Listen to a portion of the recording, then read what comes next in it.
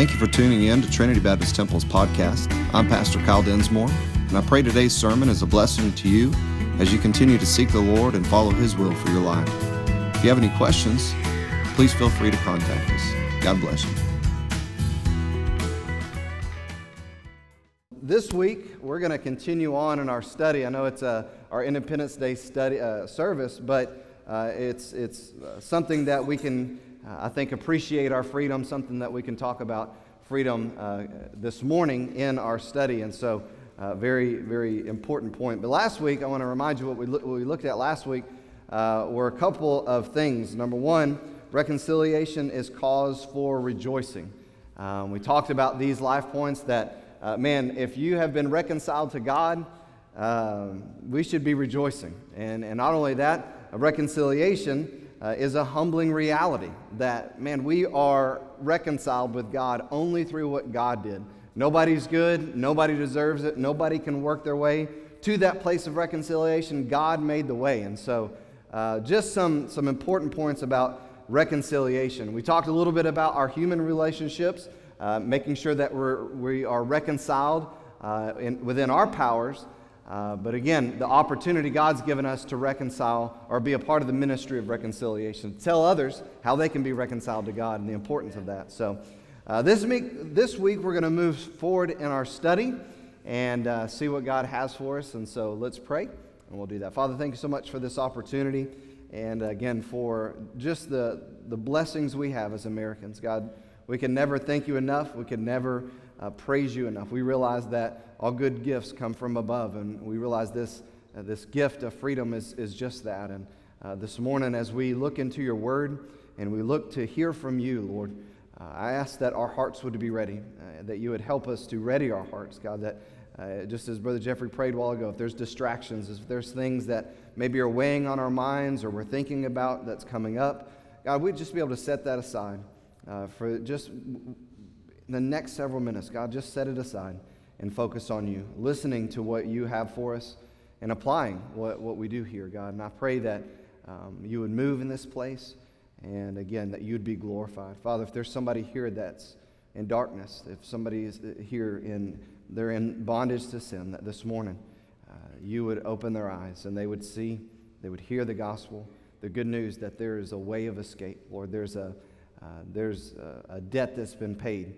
Their freedom has been purchased already. And so I pray that would happen this morning. They would give their life to you and experience that freedom. Lord, we pray that you would move now, and we'll praise you for it. In Jesus' name, amen. Celebrating freedom this week, as of course we've already experienced the patriotic songs, and this morning we didn't have Sunday school, and we've got just this one service. We're not having evening service. Again, many of you are going to see fireworks this week. We're have cookouts maybe this afternoon, but again, a lot of things to celebrate concerning our liberty. Again, you can never, I think, put into words or even put into a certain type of package to say this is how much our freedom is a blessing to us. I know I can't. I can't put into words. I can't even think the thoughts. We just live in freedom as Americans, and so it's just hard to say that blessing. Again, the closest thing that I can do to, I guess, feel or appreciate or qualify what I feel or what freedom means is to go to like a foreign country where it's third world conditions and just realize how amazingly blessed we are, not just in the temporal, the tangible, the material things, but in just the ability to be free. And even to do what we're doing this morning is just an amazing blessing. And so, with all that being said, from the very beginning of even our nation, there's a lot who have understood and a lot have misunderstood the value of what freedom is. And the reason why I believe some of those who knew the value of freedom is because they knew what bondage meant, right? They understood they were coming from tyranny in England. They were coming from oppression. They were coming from a place where they were seeking to have the freedom that you and I don't know otherwise. Right. And so, again, they understood the great value that freedom would mean, and it did mean. Once set free, once they had the freedom, again, they could appreciate that liberty at a different level than I think many of us appreciate liberty. If you've never known that kind of bondage, if you've never known that type of tyranny, if you've never known that type of oppression, then it's hard to really understand how good liberty is, how amazing freedom is. The inscription on Plymouth Rock Monument is a challenge to that. It's a challenge to us. It's a challenge to what was established when the Pilgrims, when America was founded and freedom was the purpose, and primarily religious freedom, mind you. But this is what it says on Plymouth Rock. This spot marks the final resting place of the Pilgrims of the Mayflower. In weariness and hunger and cold, fighting the wilderness and burying their dead in common graves that the Indians should not know how many perished. They here laid the foundations of a state in which all men for countless ages should have liberty to worship God in their own way. All who pass by and see this stone, remember and dedicate yourselves anew to the resolution that you will not rest until this lofty ideal shall have been realized throughout the earth. What lofty ideal? That those should live in liberty to worship God. Freedom is so valuable. Again, when you understand what freedom is and you understand the burden of bondage, liberty is a great blessing to be appreciated. Our study brings us to, I think, another dramatic twist, if you will, that we're going to see. And we're going to see some truths about freedom, some truths about bondage, and hopefully grab a life point, at least for us to take away as we're celebrating freedom this week. So let's look in Genesis chapter 44. If you have your Bibles there, we're going to read the entire chapter. So don't fall asleep on me, okay? I'll try to stop a little bit along the way, but it's an interesting part of the story. Many of you have been here and you know what's going on, but what has happened is the brothers have come into the dwelling place of Joseph. He invited them in to dine. That's what we talked about last week, that reconciliation is a humbling reality. He invited them in to dine. He killed a sacrifice, or killed an animal, so that there would be an opportunity. We looked at the parallels in the New Testament, even with Jesus there. And again, the brothers, they were married. They had that time with Joseph. Now they're about to leave. Now they're going away. And this is where we pick up. He commanded the steward of his house, saying, "Fill the men's sack with food, as much as they can carry, and put every man's money in his sack's mouth." Now, that, again, if we're looking at parallels, that's exactly the way that the Lord deals with us, right? He gives us so much. Sometimes we go through negative things, sometimes we go through loss, sometimes when we deal with difficult circumstances, it's hard for us to remember the abundance of blessings that God gives us in our life.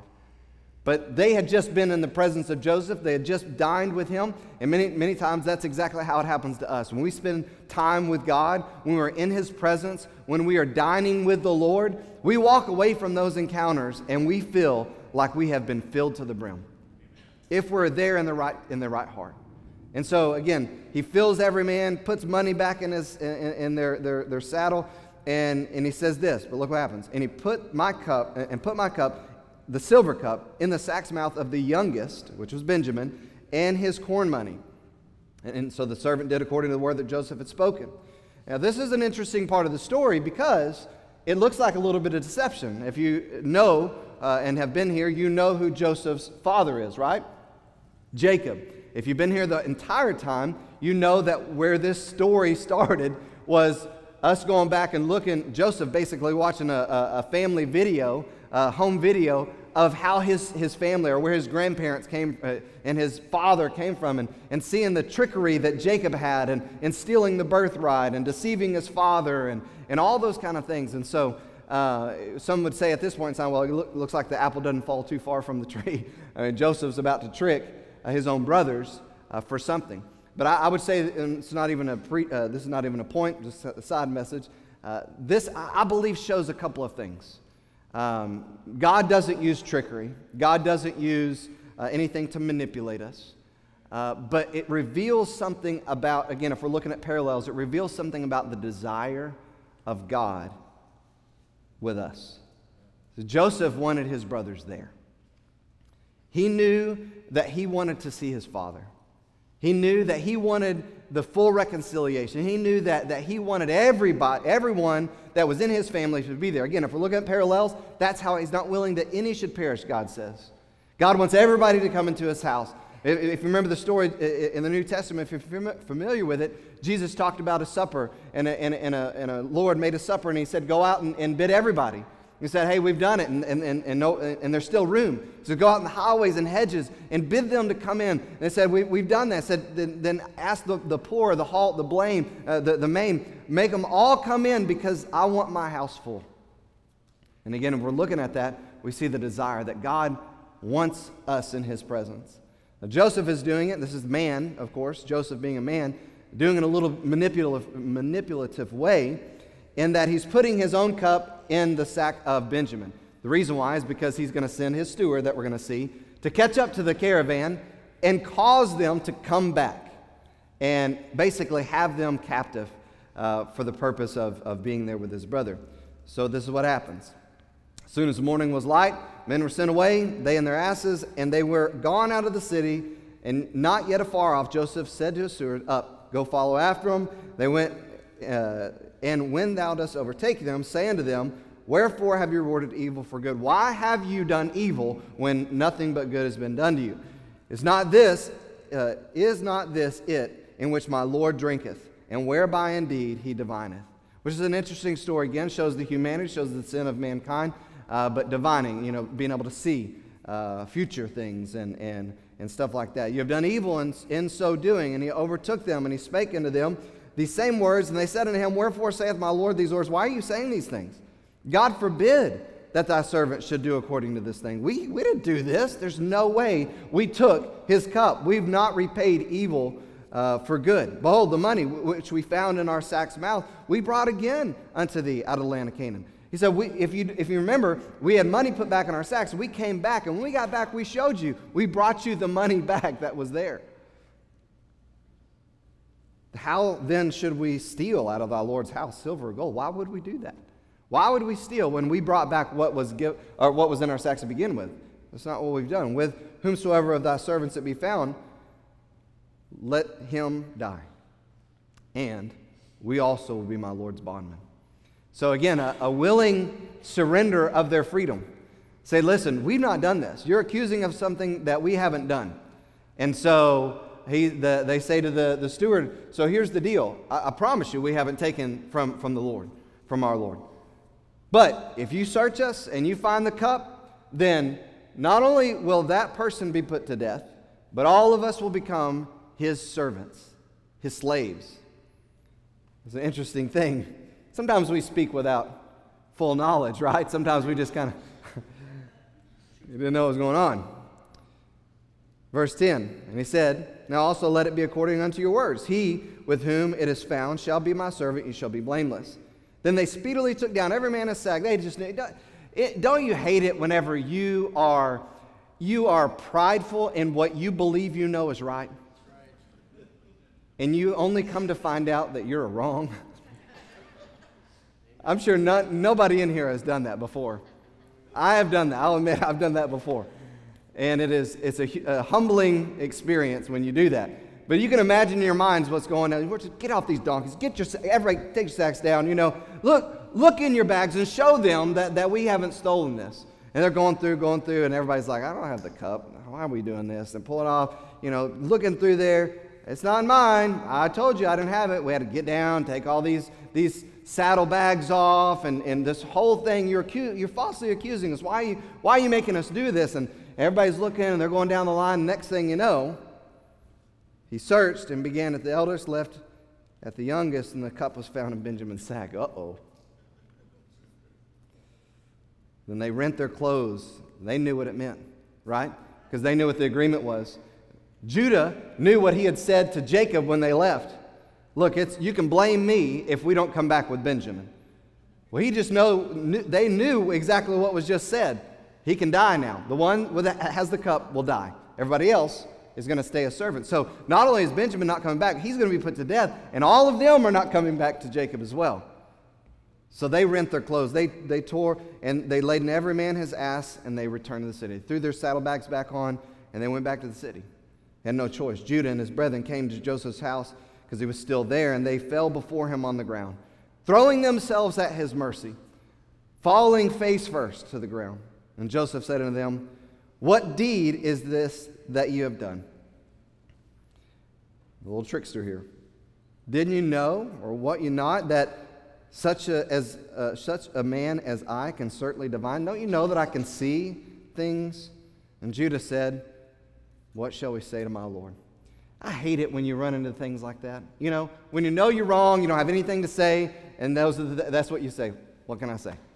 I don't know. I messed up. I got nothing. Yeah.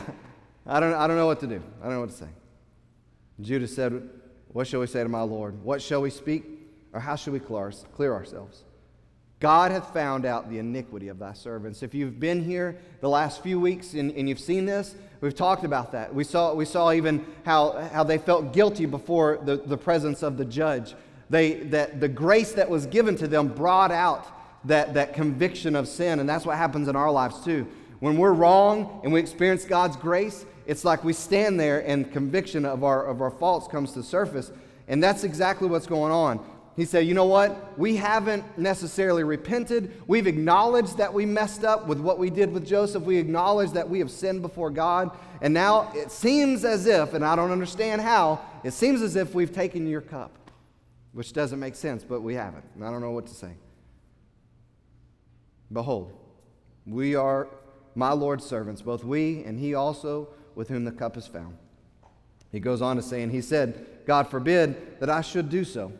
But the man in whose hand the cup is found, he shall be my servant. And as for you, get you up in peace unto your father. Wow. Another expression of grace, another expression of mercy. They had already said what they would do. This guy would die. The rest of them would be servants of Joseph. But here in Joseph's presence, he says, here's the deal. This one who has the cup, he stays. He doesn't die. He'll be my servant. All of the rest of you can go back to your father. You would think the threat of bondage, you would think the threat of being not ever going back to your father again for Benjamin, you would think that the threat of not doing that, and going back to your father would be like, yeah, we're out of here. See you, Benjamin. Remember, Benjamin was the very youngest. He was the squirt. He was the one that, again, now that Joseph's not on the scene, he gets picked on. But you know what happens, right? It's not going to go like that. It's not see you later, Benjamin. Because again, we know what happened before they went back with Benjamin. So look what he says. Judah comes near unto him. Interesting that it's Judah again. Remember, Judah had the plan to sell Joseph away. And said, O my Lord, let thy servant, I pray thee, speak a word in my Lord's ears. Can I come up to you and talk to you in private? And let not thy anger burn against thy servant, for thou art even as Pharaoh. My Lord asked his servant, saying, have you a father or a brother? So he's having this private conversation with Joseph. And we said unto my Lord, we have a father, an old man, and a child of his old age, a little one, and his brother is dead. He was talking about Joseph. And he alone is left of his mother, and his father loveth him. And thou sayest thy servants, bring him down unto me, that I may set my eyes upon him. And we said to my Lord, the lad cannot leave his father, because if he should leave his father would die. He loves him. Joseph's gone, and now all he has from Rachel is Benjamin. And if Benjamin leaves and doesn't come back, our father's not going to be able to bear it. And thou sayest to thy servants, except your youngest brother come down with you, you shall see my face no more. And it came to pass, when we came up to thy servant my father, we told him the words of my Lord. And our father said, go again and buy us a little food. And we said, we cannot go down, because if we don't have our little brother with us, he won't let us see his face, except our youngest brother be with us. Verse 27. And thy servant my father said unto us, you know that my wife bare me 2 sons. And the one went out from me, and I said, surely he's torn into pieces. Talking about Joseph. And I saw him not since. And if ye take this also from me, and mischief befall him, you shall bring down my gray hairs with sorrow to the grave. Now therefore, when I come to thy servant my father, and the lad be not with us, he's telling Joseph, explaining here, seeing that his life is bound up in the lad's life, it shall come to pass when he sees that the lad is not with us, that he will die. and thy servant shall bring down the gray hairs of thy servant our father with sorrow to the grave. For thy servant became surety for the lad unto my father. He's talking, Judah said, I became the guarantee for him, saying that if I don't bring him back to you, then I'll bear the blame forever. Now therefore I pray, verse 33, let thy servant abide instead of the lad, a bondman to my Lord. And let the lad go up with his brethren. For how shall I go up to my father and the lad not be with me? Lest peradventure I see the evil that shall come on my father. I don't know if you caught this in that whole chapter, how many times Judah referred to him, his brothers, and his father as servants. He was, of course, eating crow, but we see a lot of the use of servants and bondmen. And the talking about bondage here, Judah referred to himself and his family over and over as the servants of Joseph, which is, again, another ironic twist, knowing what the dreams were. Yet at the threat of Benjamin being in bondage, Jacob losing his only other son by Rachel, again, it wasn't something that Judah was willing to face and to deal with. So what did he do?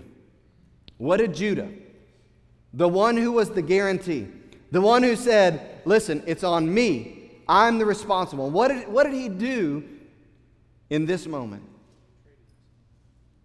We saw. He gave himself up so that the others could go free. He gave himself up. He was willing to give his freedom up. He was willing to give up his blessings so that specifically Benjamin could go free. And in this, we see the price and the high value of freedom. The cost that Judah was willing to pay to ensure his younger brother's freedom. It's hard to imagine the many lives that have been offered up throughout our nation's history to ensure that freedom continues on. That you and I can sit here this morning with liberty. We're indebted to them. Not only to them, but to their families as well. Even more difficult to imagine is the price paid that gave us spiritual liberty.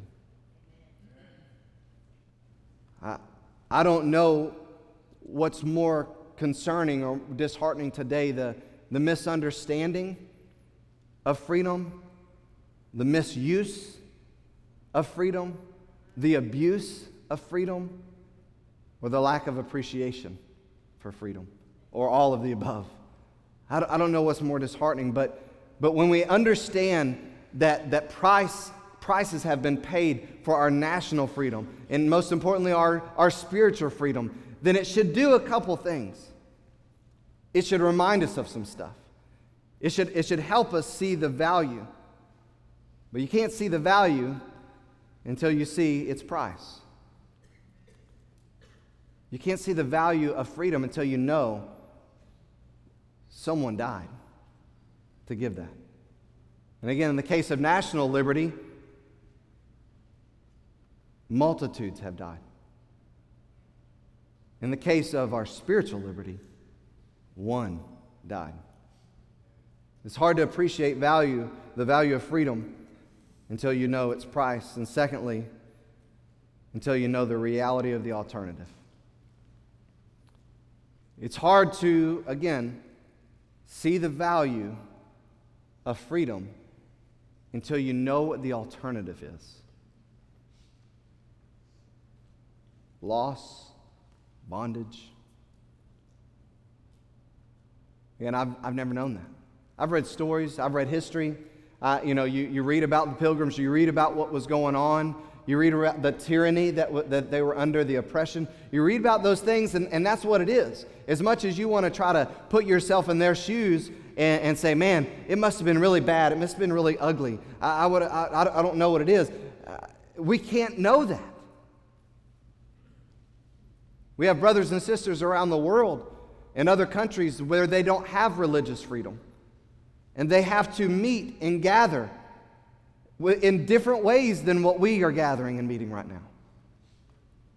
Again, it's hard to appreciate the value of freedom until you know the reality of the alternative. So this morning, the life point I think that we need to remember and that we need to think about this week and take with us for the rest of our lives is this: freedom is a precious gift not to be taken for granted. Freedom is a precious gift not to be taken for granted. Again, personal freedom, national freedom, and most importantly, spiritual freedom. Galatians chapter 4, if you have your Bibles, you can follow along. If not, it's going to be on the screen. It says, "Tell me," in verse 21, "you who desire to be under the law, do you not listen to the law?" Paul's talking to the Galatians. The Galatians had been freed, but they had been influenced by the Judaizers. The Judaizers were people who said, hey, it's fine, you have your Christianity, you're going to follow Jesus, but you still got to do the law. You got to still carry out all these rites and ceremonies to be truly saved. And so there were many of the Galatians that were deceived, that were fooled. Paul used the word bewitched. You were tricked to think that you could start a relationship with God in a spiritual way, and then you complete it by doing works in the flesh or works of the law. And so he says, "Tell me, you desire to be under the law. Do you not listen to the law? For it's written that Abraham had 2 sons, one by a slave woman, one by a free woman. But the son of the slave was born according to the flesh, while the son of the free woman was born through promise." We know that's Hagar and Sarah. Hagar was Sarah's handmaiden. We already talked about this. We went through this. This is part of the video that Joseph was watching, in our study as we've gone along. Now, this may be interpreted allegorically. These women are 2 covenants. One is from Mount Sinai, bearing children for slavery. She is Hagar. Now, Hagar is Mount Sinai in Arabia. She corresponds to the present Jerusalem, for she is in slavery with her children. But Jerusalem above is free, and she is our mother. For it's written, "Rejoice, O barren one who does not bear." Again, referring to Sarah. "Break forth and cry aloud, you who are not in labor. For the children of the desolate one will be more than those of the one who has a husband." Again, talking about how one was of the flesh, one was of through sin, one was of mankind. The other was through promise. It was through faith. It was entrusted only in God. And he said it may look like one is the one that's going to bring about what's necessary, but it doesn't happen like that. It happens God's way, through God's promises. Now you brothers like Isaac are children of promise. But just as that time he was born according to the flesh persecuted him, talking about Ishmael, who was born according to the Spirit, so also is it now. Those who are born of the flesh persecute those who are born of the Spirit. Again, it's even in the Israelites, the Jewish people even today. But what does the Scripture say? "Cast out the slave woman and her son, for the son of the slave woman shall not inherit with the son of the free woman." So, brothers, we are not children of the slave, but the free woman. Chapter 5, verse 1, "For freedom Christ has set us free. Stand firm, therefore, and do not submit again to the yoke of slavery. Look, I, Paul, say unto you that if you accept circumcision, Christ will be of no advantage to you." And that was one of the main points of the Judaizers. It was this rite of circumcision that was given to Abraham. And so they said, you know what? So they said, this is what, They said that this is what you have to do in order to be right with God. This rite of circumcision shows that you have, the excess has been cut off. And so Paul in the spiritual says, you know what? This is where you're going wrong. This is what you're thinking that you can still do it by works. So if you think that you can do it by works, if you think that you can be set free, if you think that you can be forgiven, if you think that you can be righteous, if you think that you can go to heaven, if you think you can have a relationship with God by things that you can do, then Christ is no advantage to you.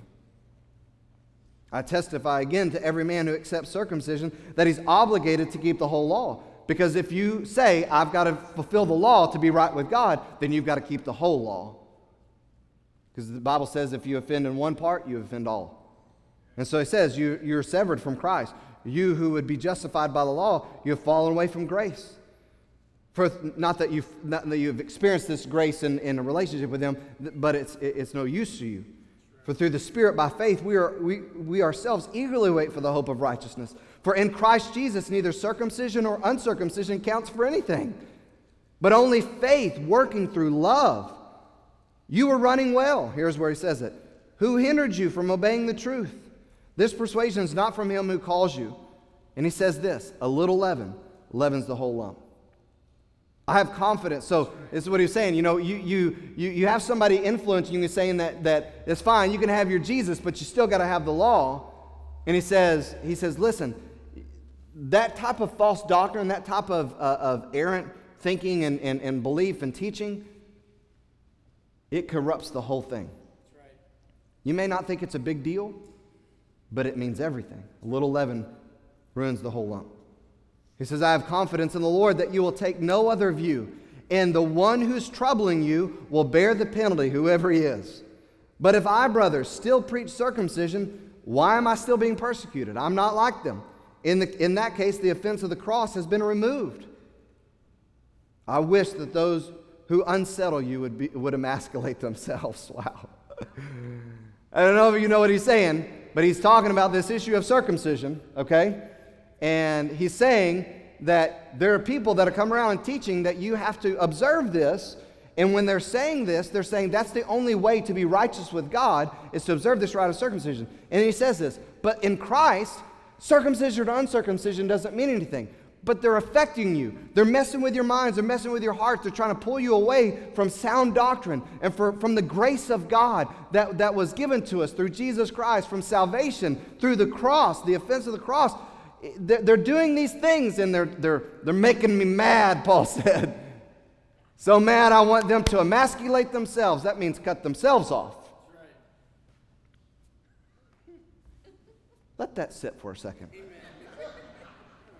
Especially you guys. But that's what Paul was saying. And even there's not only the physical side to it, but it's also the spiritual side. They were troubling the people of God with this false doctrine. And look what he says. For you who were called to freedom, brothers. You were not called to be enslaved to bondage. You were not called to be a son of the slave woman. You're not a son of the slave woman. You're not in the flesh. You're not redeemed by works of the flesh. You're not righteous through things that you can do yourself. You're righteous because of what Jesus did. Period. So don't be pulled back into that.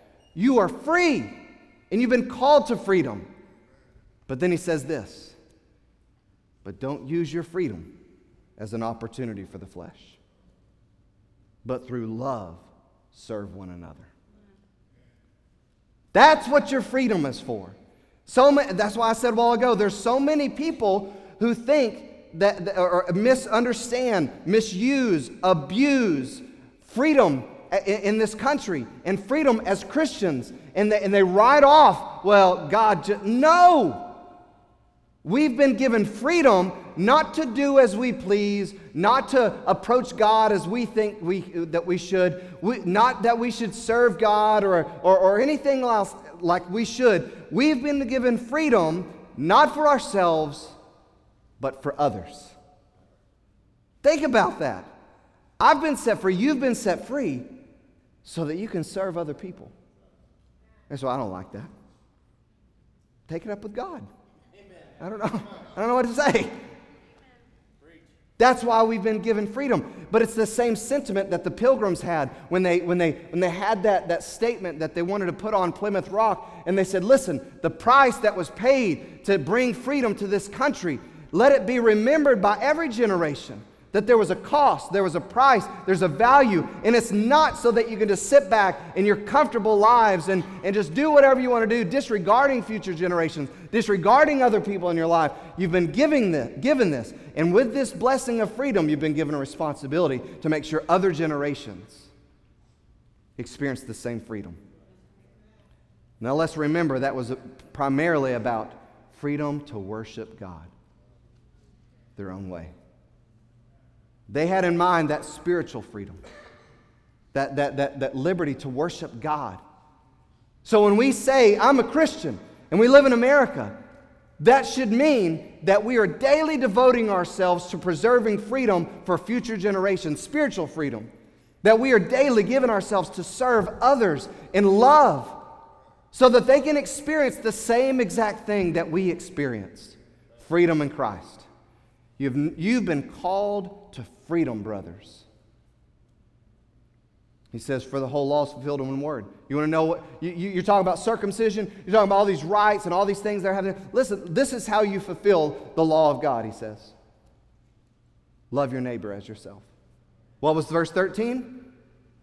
Use your freedom to serve other people with love. Because here's how you're going to accomplish God's will. Love your neighbor as yourself. Our theme this year is others over self. You know what that means? Much like those who are coming across on the Mayflower who said, you know what, we could come and we could say, we're just going to build our own little village and we're just going to live here and do what we want to do and then die. That wasn't their vision. They wanted freedom for themselves, for their children, for their children's children, for generations, for anybody else who would come over to experience the blessings that they experienced. How selfish of us as Christians who've been set free from sin, who are free in Christ, to say, listen, my life is good. I've got things the way I want. Why do I have to focus on whether other people are set free or not? Why do I need to be so consumed with what other people need or not? Why do I need to be so focused on serving other people and sacrificing myself? When is it going to be my time? Now's your time. Now's the time to enjoy the freedoms and the blessings in Christ and in this nation, but not just to soak up yourself, but to use it for others. He goes on to say, because if you don't live like this and you are consumed with you, and you are consumed with a selfish lifestyle and tearing other people just out for you, what ends up happening is becomes self-destructive. And he says, if you bite and devour one another, watch out that you don't consume yourselves. We must remember, freedom is a gift, not an entitlement. Freedom's a gift. There's not one person in here, and I know that we have people, as I said, who have served our military, and some of you may have lost, but listen, it's been handed down. It's not that the people who are currently serving all of a sudden gave us freedom. They're preserving it. They're sacrificing. It's the same way in the spiritual realm.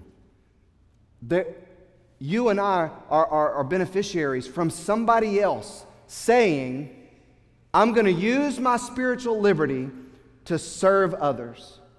Whether it was in a church service with somebody invited you to, or you said, well, I was raised in church, I don't have a choice. No, that's your parents making that decision. Thinking about you, this is right for my kids, this is right. They need to know the same freedom in Christ that we know. Somebody knocked on your door, somebody told you at work, somebody, whoever, a family member, again, in a message or whatever. It was given to you. Salvation, freedom, it's a gift. It's not an entitlement. We as Christians need to stop living as entitled people. Because I'm not living as entitled. Are you sharing the gift of the gospel with other people regularly? If you're not, you're living like an entitled American Christian. I've got what I need, and I don't need to share it with anybody else. I got it. And I want more. I want more blessings, God, because I want health. I want wealth. I want fun. I want excitement. Yeah, you gave me that gift. I know I'm going to heaven, but I want more. That's the entitlement. But see, here's the deal. National freedom, personal freedom, spiritual freedom, they are gifts. And you handle gifts differently than you do entitlements, especially if your heart's right. See, I put this in the notes. When you expect something because of what you've done, you tend to have a more selfish attitude on it, right? What happens if you work hard all week long at your job, and at the end of the week they say, sorry, no check. Good job, though. How do you approach that? Okay, well, that's cool, We're good, It was a fun week, No, you have a more selfish attitude when it's something that you've done. You say, listen, this is what I am owed. This is what I deserve. I worked for this. Give it to me.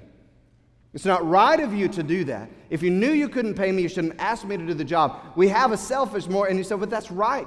A laborer is worthy of his hire. Yeah. But when we work for something, we have the expectation. We have the entitlement mentality.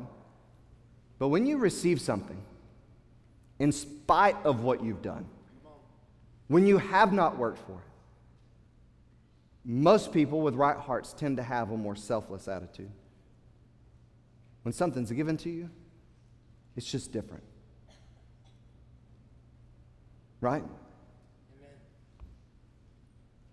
That's the picture of God's gift to us. Romans chapter 6, and I'm going to try to hurry and be done with this. Knowing this, that our old man is crucified with him, that the body of sin might be destroyed, that henceforth, listen to this, we should not serve sin. For he that's dead is freed from sin. Now, if we be dead with Christ, we believe that we should also live with him, knowing that Christ, being raised from the dead, dieth no more. He doesn't have to keep dying. He died once, he rose from the dead, then death hath no more dominion over him. For in that he died to sin one time. He was the sacrifice one time. But in that he liveth unto God. Likewise, reckon ye also yourselves to be dead indeed to sin. You're dead to sin, but alive unto God through Jesus Christ our Lord. Then let not sin therefore reign in your mortal body. Don't let sin have reign in your body, that you should obey it in the lust thereof. Neither yield you your members as instruments of unrighteousness to sin, but yield. You make the choice to yield yourselves unto God as those that are alive from the dead, and your members, the body parts as instruments of righteousness to God, because sin shall not have dominion over you. You're not under the law, but under grace. What then? Shall we sin because we are not under the law, but under grace? He says, absolutely not. God forbid. Know ye not that to whom you yield yourselves servants to obey, listen, his servants you are to whom you obey, whether of sin unto death or of obedience unto righteousness. But God be thanked that you were the servants of sin. You were in bondage, but you have obeyed from the heart that form of doctrine which was delivered to you. It was given to you. Being then made free from sin, you became the servants of righteousness. In Galatians chapter 3, he says this, and if you are Christ, then you are Abraham's offspring, heirs according to the promise.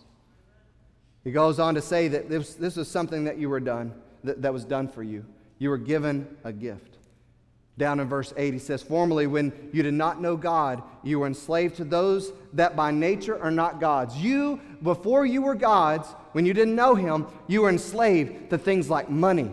You were enslaved to things like professional and personal ambition. You were enslaved to things like material stuff and accolades and prizes. Before you knew God, you had all of these things that were your gods, he said. But by nature, they're not gods. They're not God at all. But now that you have come to know God, or rather to be known by God, how can you turn back again to the weak and worthless elementary principles of the world, whose slaves you want to be once more? He's telling them, why in the world, if you've been set free and you've been given this gift of freedom to serve other people, to live for God and to live for others, to put others over self, why in the world would you ever want to turn back to the same bondage, the bondage of sin? Not only the bondage of sin, but the bondage of material things, of money, of prestige, of fame, of whatever. Why would you ever turn back to things that aren't even God's? Those who know freedom can be guilty of underestimating the misery of bondage. But also those who know only bondage can be guilty of underestimating the joy of freedom. So if somebody's in darkness, they don't really know what it is to be free. If they're in bondage, that's all they know is bondage. But sometimes when we've been free so long, especially Christians, spiritually speaking, we can forget the misery that bondage brings. It's only when someone truly understands what freedom is that you can desire that.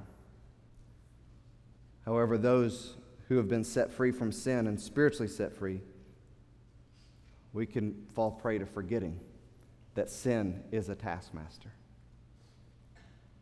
For those who are in spiritual bondage this morning, maybe all you know is being the servants of sin.